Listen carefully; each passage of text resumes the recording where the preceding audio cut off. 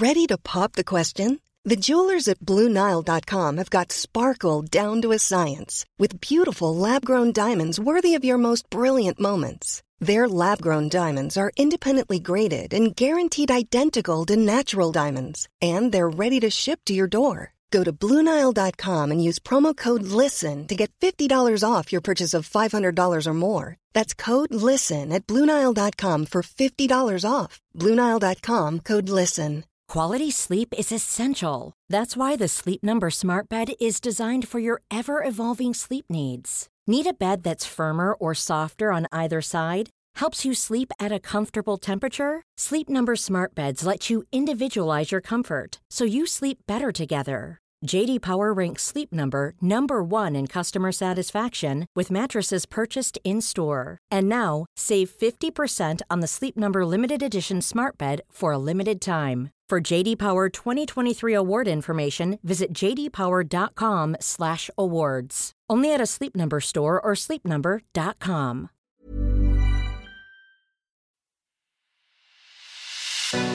It's the Ancients on History Hit. I'm Tristan Hughes, your host, and in today's podcast, well, first of all, Merry Christmas. It's Christmas Eve, and I guess we could say that we've got a Christmassy topic for today's podcast because we are talking about the worship of Mithras in antiquity, because there's been a lot of talk, especially around this time of year, trying to link the worship of Mithras in antiquity with Christianity. This idea that Christianity supplanted Mithras, the worship of Mithras, as a religion in the ancient world.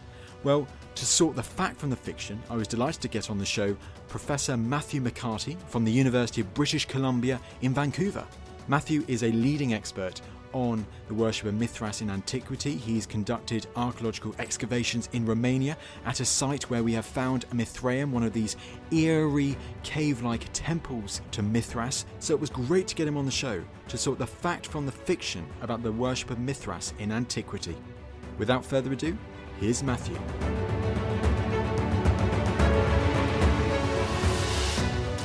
Matt, it's a pleasure to have you on the show. Thanks so much for having me.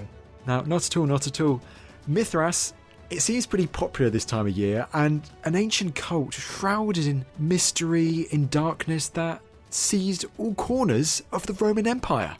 Absolutely. This is a cult that spread probably from Rome all the way to the edges of Britain, to the frontiers of Syria, to the very southern bit of the empire along the Sahara, and drew in worshippers of almost every social status. It was a big thing if you were living in the Roman Empire in the 2nd century CE and the 3rd century CE. And we're talking just before Christmas, and as mentioned, at this time of year, there's a lot of talk about this cult and its relationship with Christianity. Matt, what's the story? What's the truth? What's the myth behind that? So if you go online and you Google the origins of Christmas, you'll get a bunch of websites that say that Christmas is set on December 25th in order to rival, replace, challenge pagan worship of Sol Invictus, the unconquered sun, or Mithras. Mithras and Sol Invictus are closely related in the Roman imagination. And you'll read about this, and you'll see that people take it kind of two ways, this interpretation. If you're reading an evangelical Christian website, it's all about like the triumph of Christianity. They do away with this pagan holiday and take it and appropriate it and make it their own. And if you read a secularist or anti-Christian website, it's going to be all about how the Christians take over this holiday, and it's because they can't do anything original on their own. Everything that's Christian is just pagan stuff repackaged.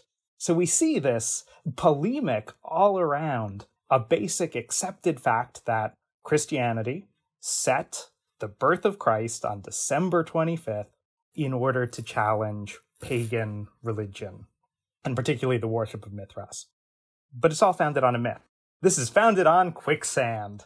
And if we go back and we look in the 2nd and 3rd century CE, when Christianity is a brand new religion, we have Christians who are setting the birthday of Jesus at all different times of year. Right? Some of them have it in the spring, in like April, May. Clement of Alexandria has it in November.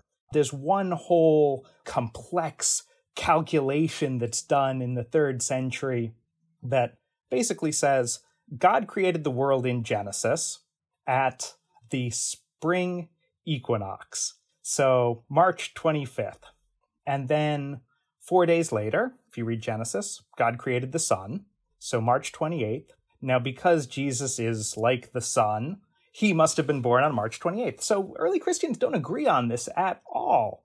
And it's really only much, much later, in the middle of the 4th century CE, when Christianity has become dominant, Constantine has moved the capital of the Roman Empire to Constantinople. It's only then that people start to take December 25th, which is the winter solstice, and say, this is the day. And there are a lot of reasons for that, but the big one seems to have nothing to do with paganism at all. It seems to have to do with the fact that there are all of these people who are labeled heretics later on who want to focus on the fact that Jesus is spirit and downplay the body side of Jesus. And so when you put extra emphasis on the birth, then you do away with those heresies. And so it seems to happen in this inter-Christian conflict that December 25th is set as Jesus' birthday. But it is an arbitrary date, and a number of early Christians acknowledge that. So then, where does this idea that it's all about a conflict with Sol Invictus and Mithras come from? You read my mind. What is it? The answer there seems to be really loose. We've got a couple of later Christian sources. One of them talks about the equinoxes and the solstices and says that this is the birthday of the sun. We have a calendar from the year 354 CE that sets December 25th and says, well, there were 30 chariot races given to celebrate the birthday of Invictus, of the unconquered sun, on December 25th. And then much, much later, in the 13th century, we have an Armenian Christian, a Syriac Christian, who writes and says that this is specifically done to rival the feast day of the sun, the celebration of Christ's birth on December 25th. Now, the problem with all of this is that the feast and the celebration of the sun on December 25th doesn't really have much to do with the god Mithras. It doesn't have much to do with even the personified god Sol. It seems to really be about the winter solstice, right? This is the shortest day of the year, and the next day, all of a sudden, the days start getting longer, the sun comes back, and this seems to be something that's celebrated really across all of the world, or all of the ancient Mediterranean world. And so it really doesn't have anything to do with Sol Invictus or Mithras. The reason that it's treated this way, that people build up in the modern world this myth of rivalry between Christianity and Mithraism, is really because, well, Christianity needs a rival. It needs someone to push back against. In the narrative of the triumph of Christianity, you can't just have Christianity, kind of mopping up a few pagan cults. You need there to be something that it can triumph over. And so what happens is that in the 19th century, people turn the worship of the sun and the worship of Mithras into a religion. They make it look like Christianity so that Christianity can have a rival, basically. And in reality, the cult of Mithras, the worship of Mithras in the Roman Empire, is nothing like this. It's very interesting what you were saying there, Matt. It creates Mithraism into a religion in the 19th century. So, Matt, how has this creation distorted our view of Mithraism? Well, let's talk a little bit more about that process. Mithraism is not a term that any ancient worshipper, any person in the Roman Empire ever would have used. The term Mithraism is a term that is popularized at the end of the 19th century, and it's popularized in a specific milieu. It's popularized when people start writing encyclopedias of world religions. And Mithraism is born alongside things like Hinduism, and it gets that ism slapped on the end to make it a kind of coherent thing that people can study and talk about as they're looking at world religions. If you were an ancient, if you were a Greek or a Roman, you would have talked about the mysteries of Mithras, the mysteria. And that's a Greek word that doesn't quite mean what modern English mystery means. It means something more like the process by which someone's ontological status, their being, is transformed through the other word you might use if you're an ancient, teletai, through initiation rites of Mithras. And that's what you call it if you're working in Greek. If you're working in Latin, you just talk about the sacra of Mithras. You talk about the sacred things, the rites. And so even just looking at how in the ancient world people talk about Mithras, they talk about the worship of Mithras, the act of performing cult to Mithras. And so instead of talking about Mithraism, I think we should take a cue from the people who actually knew in antiquity and talk about the worship of Mithras or Mithras worship. Well, let's go on to that now, and that's a perfect cue for us to go on to the sources we have from antiquity talking about the worship of Mithras. But Matt, just before we really go on to that, something I really found interesting from what you were saying there was how we have a later Christian writer, I think you said 13th century Armenian, who makes this link between Christianity and the celebration of Mithras on the 25th of December. And what really struck me there, what really barked out to me was that a few months ago I had a podcast about Nero being the Antichrist and how this portrayal of Nero emerges, we think, from a Christian writer in the 4th century, like him just going a bit further and linking the two together. And it seems like we've got a similar case here where one Christian writer's just gone a bit further to link the birth of Christ with the Mithras festival. Absolutely. And actually, it's not even a Mithras festival. It's a festival of Sol, of the sun. And so there's another link that connects Mithras to the sun. The sun isn't always and everywhere Mithras, even if Mithras often has a kind of solar element. And when we look at the actual practice, in inscriptions from temples where Mithras was worshipped, sometimes they give us dates of when they do important things. None of these is around the winter solstice. And archaeologically, right? I'm an archaeologist. I'm interested in the material culture. I'm interested in what people actually do when they worship Mithras. If we look at the actual materials that people use when they worship, sometimes we can date them within the year by season because they'll burn things like fruits, and fruits are very seasonal, right? They're ripe at a certain time of year. Or they'll sacrifice and butcher goats or pigs, which are also have a kind of seasonality to them. And if we can tell how many months old a pig or a goat is, we can tell when it was born and what time of year it would have been killed. So if we look at, say, a mithraeum in Belgium, a new find, relatively recent find at Tienen, people were getting together June, July, roughly. I excavated a mithraeum in Romania. And similarly, if we look at the material, it looks like they're getting together for their big feast. They're doing something really important in the middle of October. So there is really no evidence that the winter solstice played a role in Mithras worship under the Roman Empire. So let's go on to the sources that talk about Mithras worship in antiquity.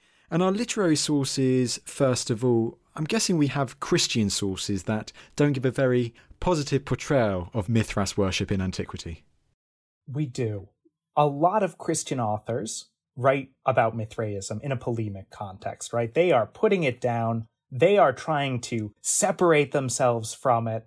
And it's a little bit kind of what Freud might call the narcissism of petty difference. The Christians look at this and they see something that looks kind of similar to what they're doing. And so they really have to draw a firm line between what those devil-worshipping Mithraists do and what they themselves as Christians are doing. So we have a handful of contemporary Christian authors who give us little snippets. And it's usually only 1 line, 2 lines, where they say, yeah, they have initiation rites, and they have bread involved, and they eat meals together.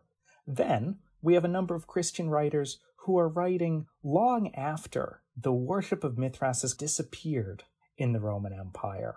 And we don't know what kinds of sources they're using, whether they're just imagining things. But let me give you one example. We have one Christian author, St. Jerome, who comes in and he says there are 7 grades in the cult of Mithras, and worshippers proceed through these grades, and he names them off. And we have some archaeological evidence that that's true. In Ostia, Rome's port city, there's a mithraeum where it lays out images, these 7 grades. So there we go, we've got confirmation. But then we have another Christian author who comes in and says they have 80 grades and just gives a totally different number.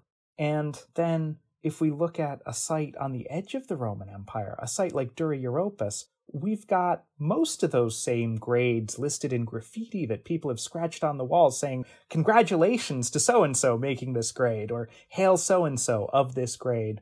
But we also have some that don't appear in Jerome, that don't appear anywhere else, that are just weird, and that point to the variety of Mithras worship across the Roman Empire, which is another reason we shouldn't think of this as a coherent Mithraism. Early Christianity, of course, is all kinds of fragmented, but the worship of Mithras is similarly lots of little individual communities who do different things.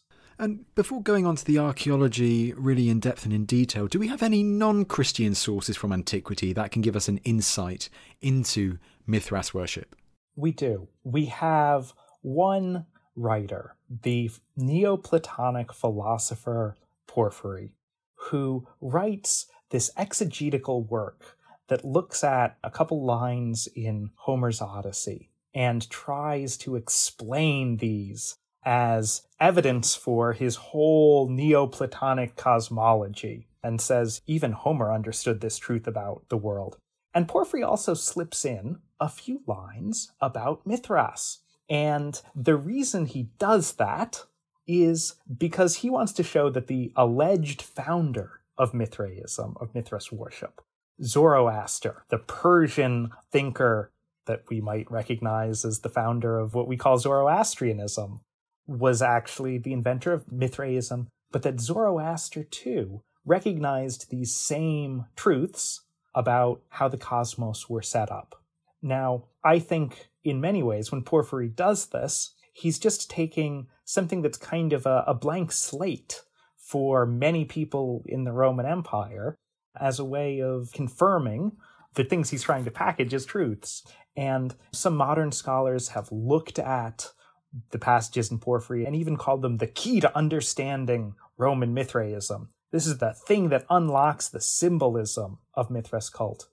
But again, that sort of comes from the idea that what we want to do is create a religion where the thing that ties it all together is the thought content, the belief system, the dogma, if you will, of a religion.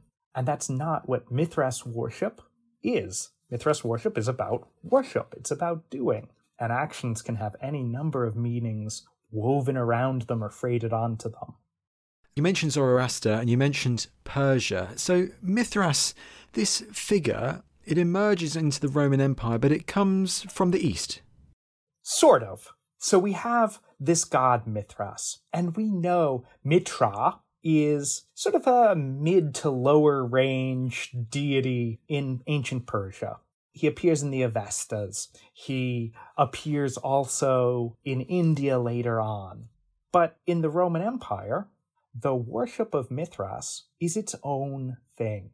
There is no cult of Mithra that looks like the things do in the Roman Empire anywhere outside the borders of the Roman Empire. The worship of Mithra is so closely tied to the Roman Empire and to the social structures and the political structures of empire that it never flourishes. So what seems to happen is that someone, probably in or around the city of Rome itself, takes this minor Persian deity and uses him to create this new form of worship. And in creating it, he comes up with a set of images and ideas that basically invert and turn on their head everything that a Roman might expect about worshiping gods. So the first thing is he takes a Persian god, Mithra, and dresses him up to look like a Roman version of a Persian. He puts a felt cap on this guy. He puts him in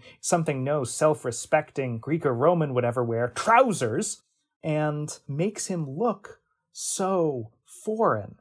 And then in designing sanctuaries to worship this god, instead of setting them up on a podium, the way that you would set most temples in Rome, he sinks it down underground a little bit. So you've got to go down into a cave to subvert those expectations. And at the heart of almost every sanctuary dedicated to Mithras is a central image that shows Mithras stabbing a bull.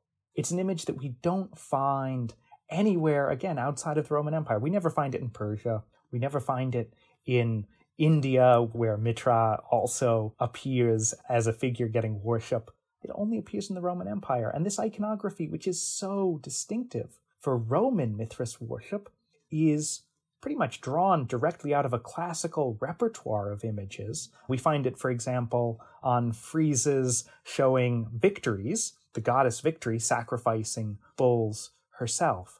And the fact that this central image is based on a Roman iconography tells us right away that this is a form of worship that is conceived of and created within the Roman Empire itself. This is all astonishing and bizarre at the same time, that the Romans have said they create this worship, this cult, which has all these completely abnormal aspects to it, like this subterranean temple, the iconography. I think bizarre might be the wrong word, but it just feels that, just listening to that now. It does, but you have to remember that the Roman Empire, especially in the period when the worship of Mithras seems to emerge, which is the end of the 1st century CE, and it spreads really rapidly, this is a time of real religious innovation. Let me give you another example from a generation later that we know about thanks to a text written by the Greek thinker and satirist Lucian. And the text is called Alexander the False Prophet. And it's all about this guy who, in the 150s, 160s, invents an oracle cult that makes him rich. And he does this by basically planting what seems to be an ancient prophecy and then using some special effects to convince people that he has a magic snake that gives real prophecies. And you might think, okay, this all sounds a little bit ridiculous. This is a cult that is so popular, it attracts some of the most important senators of the Roman Empire. The snake god Glycon gets pictured on coins from the town where this oracle is based. It becomes a big thing across the Roman Empire. And it's in this context of invention and particularly freelance religious experts who use a combination of salesmanship and personal charisma to basically make a living for themselves, draw adherents, and build communities. That's also really interesting. So it's not a specific sector of society which seems to enjoy Mithraism more than others, as it were. You can find examples of Mithraic worship, whether it's in the centre of the empire or on the frontiers. Absolutely. For a long time, it was thought that the worship of Mithras was particularly popular among soldiers. And it's true that in parts of the empire, soldiers do make up a huge number of worshippers. So in Britain, for example, most of our sanctuaries to Mithras are in military zones or outside military camps. But if you start looking at other parts of the empire, so along the Danube, along the Rhine, along those frontiers, they're militarized zones, but the people who are actually worshipping Mithras, for the most part, seem to be civilian administrators, especially early on. Later, it gains more popularity with other groups as it expands and as people seem to actively proselytize and bring people into these communities. But it's true, it spreads from soldiers to high-ranking officers to slaves to everyone in between, and eventually some very high-ranking figures. You mentioned earlier the gradings of this cult and like the initiations, as it were, and these references we have to it. The archaeology, which must be, as you said, is so crucial to understanding more about the worship of Mithras, is it telling anything really substantial about these initiations, about the gradings, about what these worshippers would have to do? So again, we have a couple of texts that describe harrowing initiation rituals. And if you think about initiations, the point is to make someone feel that they've undergone a change. And one of the ways you do that is through rites of terror that absolutely terrify the person undergoing that change, that sear this act, this moment into their mind, and they come out on the other side feeling changed. This is a life-changing moment. And again, we have some ancient sources who talk about this. We also have a couple of images that come from two places in particular. One is a mithraeum in Italy at Capua. The other is a mithraeum in Judea at Caesarea. And they seem to show these kinds of rites of terror. So we have, for example, one image at Capua where there's someone kneeling and he's stripped naked and his hands are bound behind his back. And he's accompanied by someone who stands behind him, who seems to be the guy leading him through these horrifying rites.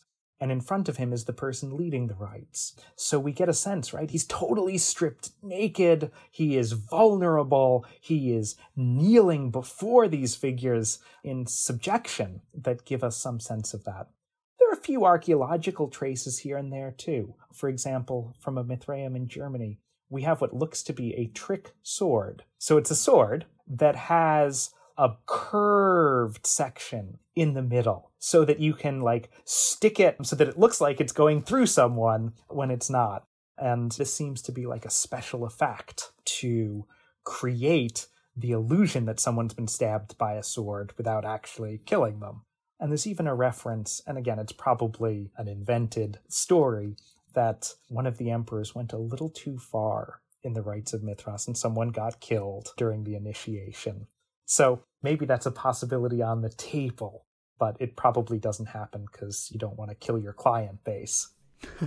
If we can expand on that quickly, so which emperor was this? For the later emperors, was it considered a virtue or a vice if they were in the Mithras worship? This was Commodus, and in this case, it wasn't so much that he was participating, it was that he took it a little too far, even though he is one of the stereotypical bad emperors. Otherwise, we don't really see emperors participating, except for when we get into the later empire, we have the tetrarchs who are involved in the rededication of a mithraeum at a military camp. So it doesn't seem to be either, a good thing or a bad thing. Some emperors might for particular reasons, but it's the fact that Commodus just goes a little too far. Okay. Here's a cool fact. A crocodile can't stick out its tongue. Another cool fact, you can get short-term health insurance for a month or just under a year in some states. United Healthcare short-term insurance plans are designed for people who are between jobs, coming off their parents' plan, or turning a side hustle into a full-time gig. Underwritten by Golden Rule Insurance Company, they offer flexible, budget-friendly coverage with access to a nationwide network of doctors and hospitals. Get more cool facts about United Healthcare short-term plans at uh1.com. Ready to pop the question? The jewelers at BlueNile.com have got sparkle down to a science with beautiful lab-grown diamonds worthy of your most brilliant moments. Their lab-grown diamonds are independently graded and guaranteed identical to natural diamonds, and they're ready to ship to your door. Go to BlueNile.com and use promo code LISTEN to get $50 off your purchase of $500 or more. That's code LISTEN at BlueNile.com for $50 off. BlueNile.com, code LISTEN. There's never been a faster or easier way to start your weight loss journey than with PlushCare. PlushCare accepts most insurance plans and gives you online access to board-certified physicians who can prescribe FDA-approved weight loss medications like Wegovy and Zepbound for those who qualify. Take charge of your health and speak with a board-certified physician about a weight loss plan that's right for you. Get started today at plushcare.com/weight loss. That's plushcare.com/weight loss. plushcare.com/weight loss. And we've been mentioning quite a lot of he's at the moment. And I must ask, do we know anything about women in the cult in antiquity? We know that every dedicant in sanctuaries to Mithras is a man. And there is some evidence that women were totally excluded from the cult. That said, there are different levels of involvement with any one of these new cults that draws members and that focuses on community aspects in the ancient world.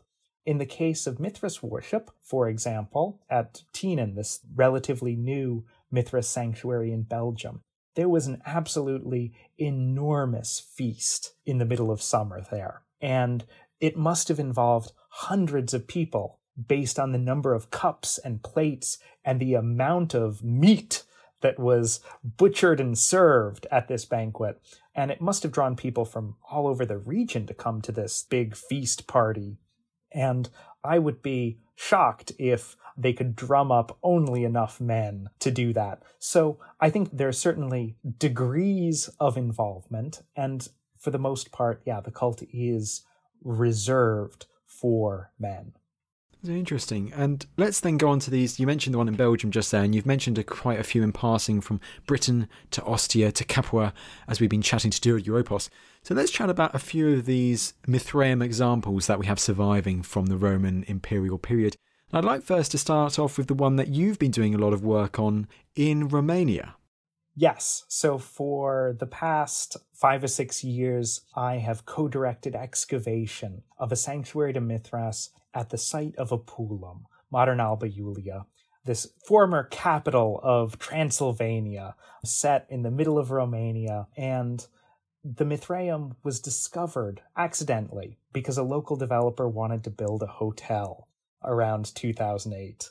And before you build a hotel close to a historic center, you of course need to get archaeologists in to make sure there's nothing there that's really important. So the archaeologists from the local museum came in and they dug a test pit just to see what was there, and they found very little. They dug a second test pit at this future hotel site, found nothing, dug a third, found almost nothing. And of course, it's always the last one in archaeology where you find the exciting stuff. And they came down on the foundations of a building, and these foundations were in stone. And as they started to clear away the dirt around them, a whole series of inscriptions emerged, dedicated to Mithras and to his related attendant figures. Well, at this point, you remember 2008, we were in the middle of a financial crisis, and having such an important archaeological site, the developer didn't want to continue on. So the whole thing was reburied. And that's where I came in, partnering with a colleague of mine in Romania to re-excavate this site scientifically and to expand the excavations to understand what Mithras worship actually looked like. What did people actually do in this cult? And so for the next few years, we took students, we trained them in archaeological techniques, and excavated this sanctuary. And like many mithraea, it's designed in a particular way. There's an entrance, and you walk in that entrance, and you're in a kind of antechamber.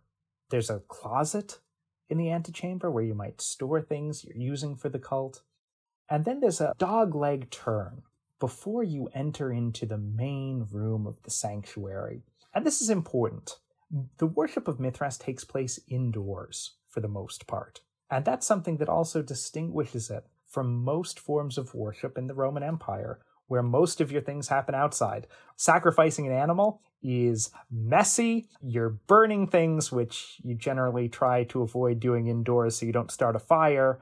And these things happen outside in courtyards in front of temples. But in the worship of Mithras, most things, happen indoors. So as you enter that antechamber, you turn a corner and you're confronted with a room that, again, distinguishes itself from a regular temple in your normal run-of-the-mill religious experience, because you go down some steps. And this central room is like a narrow aisle that's flanked by 2 benches. And these benches are made with their sides constructed out of big, rough rocks to give the whole space the feeling of a cave. And that's one of the ways that ancient authors describe sanctuaries to Mithras, is as caves, giving it that inside dark feel.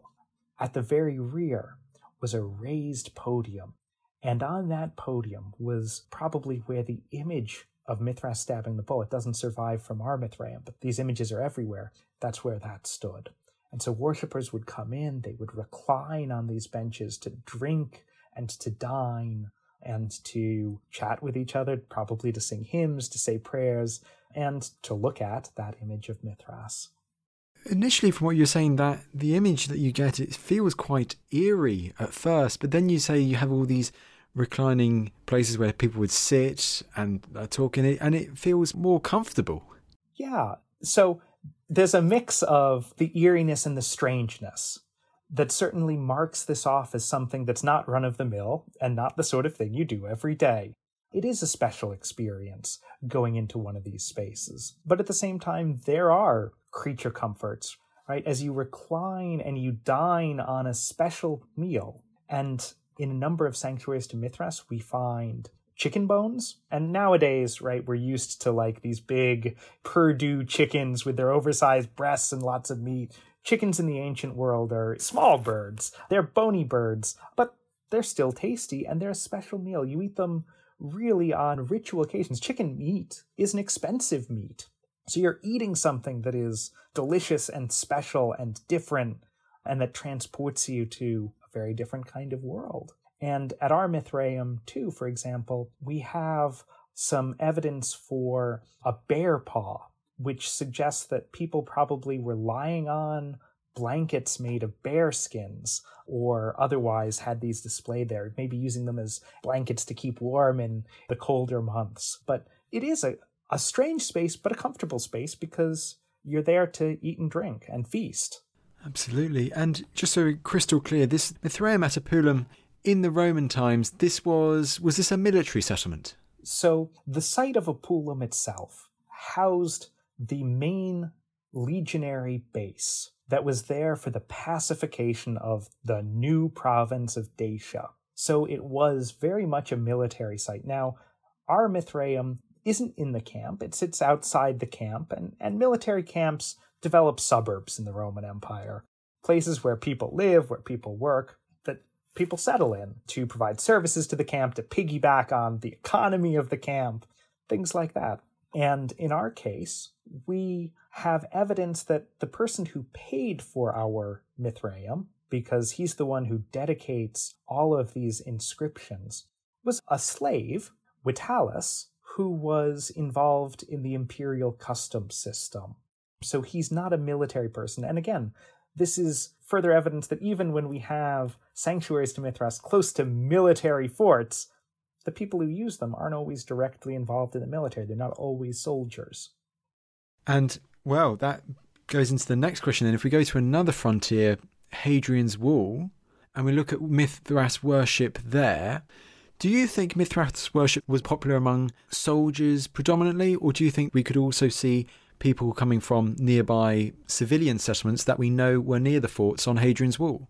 So one of the things that seems to happen with most communities of Mithras worshippers is that they're built up of pre-existing social groups. This is how they spread, right? You bring your buddy and he becomes a participant in this worship. So when we have, as we do on Hadrian's Wall, military communities, chances are that they stay military. So to give you an example, if we go to Karabruf, we have multiple commanders of a unit dedicating altars in the same Mithras sanctuary, and the people who are worshipping there are probably members of his unit. Likewise, if you go to other Mithras sanctuaries, we have a whole list of members from the site of Verunum. It seems like some of them are family members, some of them are freedmen who work in the same industry. They're all of these pre-existing groups whose borders stay within those groups. And what about if we then go a bit further south? Sorry, my geography is going from one place to another pretty quickly, but another key place in Roman Britain, not in the military zone, but at the heart of the province in London. Absolutely. And the London Mithraeum, which has been wonderfully redisplayed now with new excavations in the area around it. It's worth going to visit if it's open for visitors with the current COVID situation. That seems to probably be a much more civilian group. The other thing to bear in mind, especially in Britain, is that our evidence for Mithras worship in Britain in most provinces comes from inscribed or figured stone monuments. And the demographics in Britain of the people who are paying for and carving stone monuments are especially the military and people in very urban, rich places like London. There's not a lot of in-between groups. Most civilian settlements and small towns in Britain don't have a lot of stonework. And so one of the wonderful things about the Tienen Mithraeum in Belgium is that they were able to identify it without any of those stone monuments. I think that as new excavations happen and people pay very close attention to small finds and to faunal remains, to animal bones, we might very well start to identify more Mithraea in non-military contexts in Britain. That's very interesting. So is that why it was perhaps initially thought that Mithras worship was more popular among the soldiers than, say, like the everyday citizens, because they had more archaeology surviving from these inscriptions written from the militarized zone, but actually the evidence from other communities is there, but it just doesn't survive as well? I think that's definitely a big part of it, especially in provincial milieu, the biggest consumers of stone, and the people who have stone carvers on hand and who are able to support industries of stone carvers are military communities and then the civilian towns that kind of build up around them. So I think that has led to an overrepresentation of military things, or at least Mithraea close to military settlements that are big users of stone. Well, from one edge of the Roman Empire to another, because there's one other real frontier site that I'd love to talk about, the Syrian Pompeii, Dura Europos.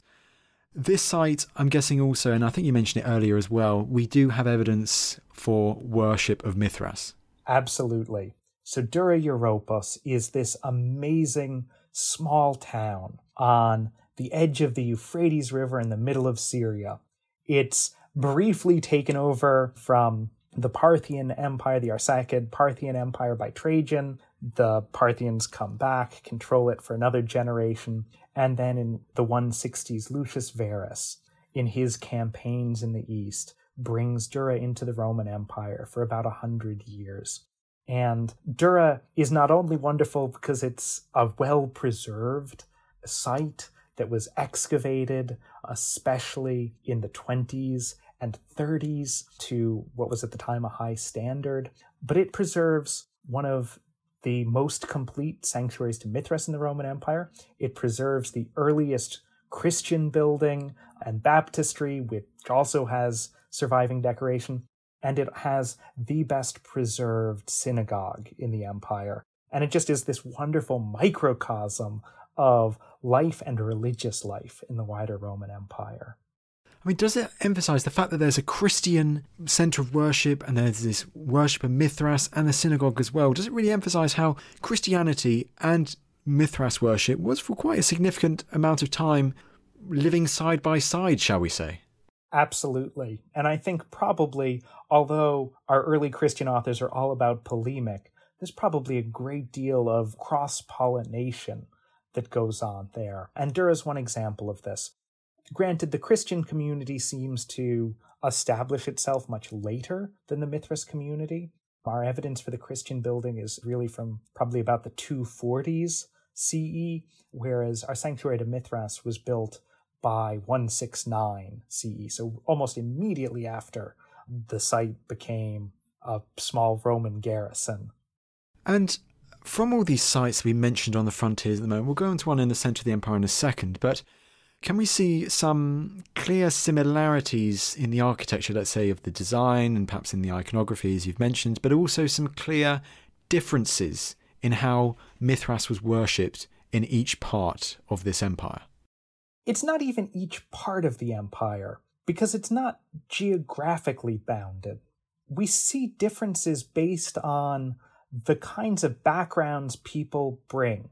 So, for example, at Dura Europos, we have the early sanctuary set up there by a group of Palmyrene archers who are based there. And these archers probably trained in the Danube. And the image of Mithras that the first one to make an image of Mithras dedicates looks very much like scenes from the Danube, because that's where he was exposed. So it's not geographic so much as it is he probably learned the cult serving in the Danube region or alongside soldiers from that region. Likewise, at Caesarea in Judea, the Mithraeum, one of the images of Mithras stabbing a bull is carved on a little white marble plaque that's like hand size and portable, and it's carved in a style and a material used in the Danubian region. So rather than thinking in terms of there's a Syrian form of Mithras worship or a Spanish form of Mithras worship or an Italian, it's better to think about this sort of group of people who learn how to worship Mithras in a particular milieu, and when they move, they bring with them and maybe recombine with other people who've learned to worship Mithras in a slightly different way and create these wonderful, rich hybrids that start to look different from one another. Wow, that's really interesting, that worshipping Mithras in their unique ways, as it were. And do we have a good example of this also in the heart of the empire at Ostia? So Ostia is a special case. Ostia was excavated in clearance style under Mussolini. So we have 1 to 2/3 of the city that's well known and excavated, and our picture of Ostia is changing every day thanks to new work that's being done there. In Ostia, we have a whole slew of Mithras sanctuaries. And this seems to be the case in many medium to large towns in the empire. So at Poetovio, for example, as we move back to the Danubian region, there are also a whole series of 4 or 5 sanctuaries to Mithras. At Apulum, there are probably at least 4 or 5 sanctuaries to Mithras. And Ostia, we just happen to have more of them excavated. And to a certain extent, there's a distinctly Ostian strain of Mithras worship because these communities do seem to interact with one another to an extent. And at Ostia, we have a lot more astrological symbolism than we do at other sites. And this interest in astrology at Ostia isn't totally shared by other sites, and yet the Ostian version has become paradigmatic. It's the thing that everyone looks to when they want to reconstruct what was Mithraism. Well, they look at these excavated Ostian examples and say, this is the standard, when in fact Ostia does its own thing. And in fact, again, one of the Mithraea that's been taken as exemplary and the key and used to make the model Mithraeum that all of them reflect or depart from a little bit or maybe misunderstand comes from a private house in Ostia that may even have belonged to a Neoplatonic philosopher who was really interested in astrology and cosmic things. So it's not exemplary at all. It is the product of an individual spinning significances around these core shared elements in a unique way. Matthew, all these Mithraea that we've been talking about, whether it's in Romania or Britain or Ostia or in Syria, what does this all tell us really about the worship of Mithras? I think what the diversity and similarity tells us is that we have some basic tenets or some basic materials and even bags of showmanship tricks that are shared, that are, as I say, spun in different ways and given different significances. So let me give you a couple of examples of that. In my own neck of the woods, in the Danubian region, and particularly between Apulum and a couple of other sites where the primary worshippers all seem to be members of the imperial custom system, they develop a very unique way of dedicating to Mithras. They dedicate to the transit of the god. Now, I have no idea what that actually is. In one of these Mithraea, it comes alongside a statue that shows Mithras in his Persian hat and trousers with a bull slung over one shoulder, and he's striding and walking with it, so he's transiting the bull. So maybe it's something like that. But this kind of dedication, this practice, really only comes in Mithraea populated by people who learn about the cult in a customs milieu. Now, if we look a little bit more widely, in the Mithraeum Apulum 3 that I excavated, there was a little box made of tiles buried under the floor. And in that box were the remains of a feast and sacrifice that happened at one moment before the floor surface was laid. And there are similar boxes, commemorative boxes with the remains of feasts under the floors of Mithraea in Britain, Karabruth, some in Germany, Dura Europus in Syria, really throughout the Roman Empire. But not every Mithraeum has this. And it's interesting that the Mithraea where customs officials worshipped, they don't all have this. In fact, my Mithraeum at Apulum is the only one of those customs Mithraea that has this box. And so it's a perfect example of how someone comes in with a dedicatory practice learned in one milieu, dedicating to transitus, in the customs milieu, combines with ritual expertise of how you found a Mithraeum with a particular rite that is commemorated in a box under the floor. That expertise comes from a different milieu, and they blend together to create something new at that site. Another example of the bag of tricks that a Mithras worshipper or a Mithras community charismatic leader might use comes from Tinan, and then from a newly excavated sanctuary to Mithras at Huarta in Syria. At Tinan, they made this big crater, this mixing bowl, and inside of the bowl was a hollow ceramic tube that ran up to the edge and ended in a snake head, so that if you warmed up the contents and boiled the contents of this pot, the snake head would squirt out boiling steam and spit boiling steam of the contents of the urn, right? It's kind of a cool special effect of a spitting snake. Well, in Huarta, and so far it's the only other site where this has been found, there's a similar vessel with that same hollow tube that lets the snake spit. And so that's one of the things that shows how showmanship, how technologies of wonder, and that bag of technical tricks might be shared within the context of Mithras worshipping experts. That's amazing. Can you call it ancient magic, as it were? It is. It's special effects. And there's a real interest in special effects in worship of the High Roman Empire, too. Absolutely, especially with religion. And perhaps you can then see why maybe some early Christians, perhaps could we say, saw Mithras worship as quite a threat because of its popularity? It's true that Mithras worship spread across the Roman Empire. But this is, again, one of those modern myths. The 19th century scholar Ernst Renan once said, well, if the world hadn't become Christian, it would have become Mithraist. And this is one of those myths that we still often live with today, that Mithraism was really popular. And it's true, it had widespread. But each one of these communities, each one of these sanctuaries could house about 25, 30 people at a time. And even if you have 5 or 6 of these in a town of several thousand, you're not looking at a majority of the town. You're looking at a handful of people participating. So, yes, it's widespread, but it's never like a majority cult. And even if it were, the fact that it's mostly for men means half the population of the Roman Empire couldn't participate anyway. So it was never going to be an everyone participates in this, a mainstream thing. It's these little subgroups and sub-communities that pick it up and run with it.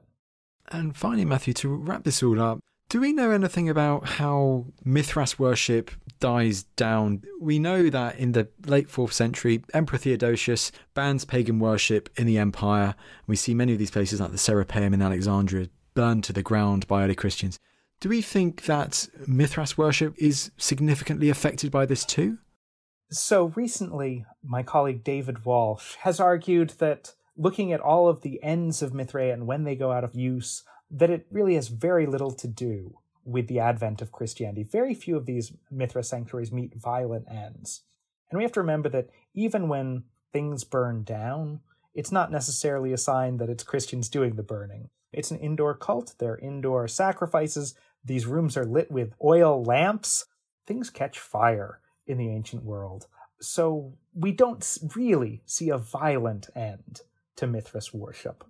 In fact, what we see if we look at all the Mithraea across the empire, not just the ones from the 3rd, 4th, and 5th century, but the ones from the 2nd century too, each Mithraea community, each sanctuary, kind of has a fixed lifespan of maybe 3 to 4 generations of worshippers.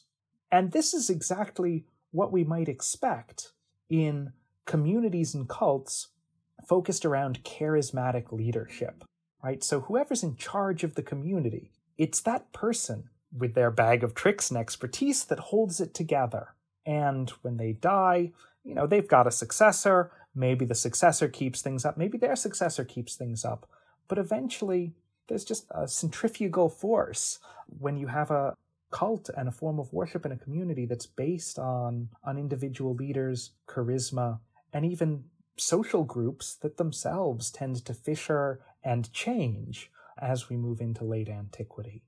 So I think that that's a much better explanation than seeing Christianity ending Mithras worship, especially because one of the things we're finding archaeologically now is that there are more late antique Mithras sanctuaries than we thought there were, and the ones that we do have seem to continue on a little bit later, certainly past Theodosius ending pagan worship in the Roman Empire, or at least trying to, making a statement that now we shall end this, and that's just not what happens.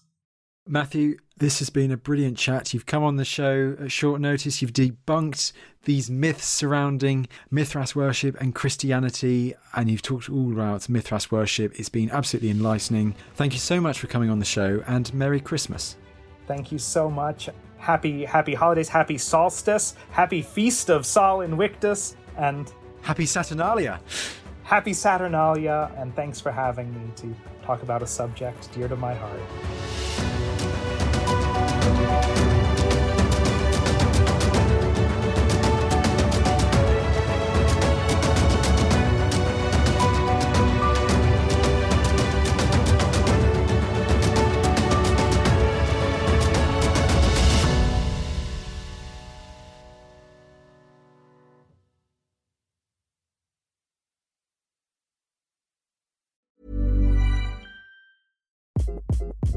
Hi, this is Craig Robinson from Ways to Win, and support for this podcast comes from Invesco QQQ, the official ETF of the NCAA. Invesco QQQ is proud to sponsor this episode, and even prouder to provide access to innovation for the last 25 years. Basketball has had innovations over the years, too. We're seeing the game played in new ways every day. Learn more at Invesco.com/QQQ. Let's rethink possibility. Invesco Distributors, Inc. When you need mealtime inspiration, it's worth shopping Kroger, where you'll find over 30,000 mouth-watering choices that excite your inner foodie. And no matter what tasty choice you make, you'll enjoy our everyday low prices, plus extra ways to save, like digital coupons worth over $600 each week. You can also save up to $1 off per gallon at the pump with fuel points. More savings and more inspiring flavors make shopping Kroger worth it every time. Kroger, fresh for everyone. Fuel restrictions apply. Thank you for listening to this episode of The Ancients. Please follow this show wherever you get your podcasts. It really helps us, and you'll be doing us a big favour. Don't forget, you can also listen to all of these podcasts ad-free and watch hundreds of documentaries when you subscribe at historyhit.com/subscribe. As a special gift, you can also get your first 3 months for just £1 a month when you use code ANCIENTS at checkout.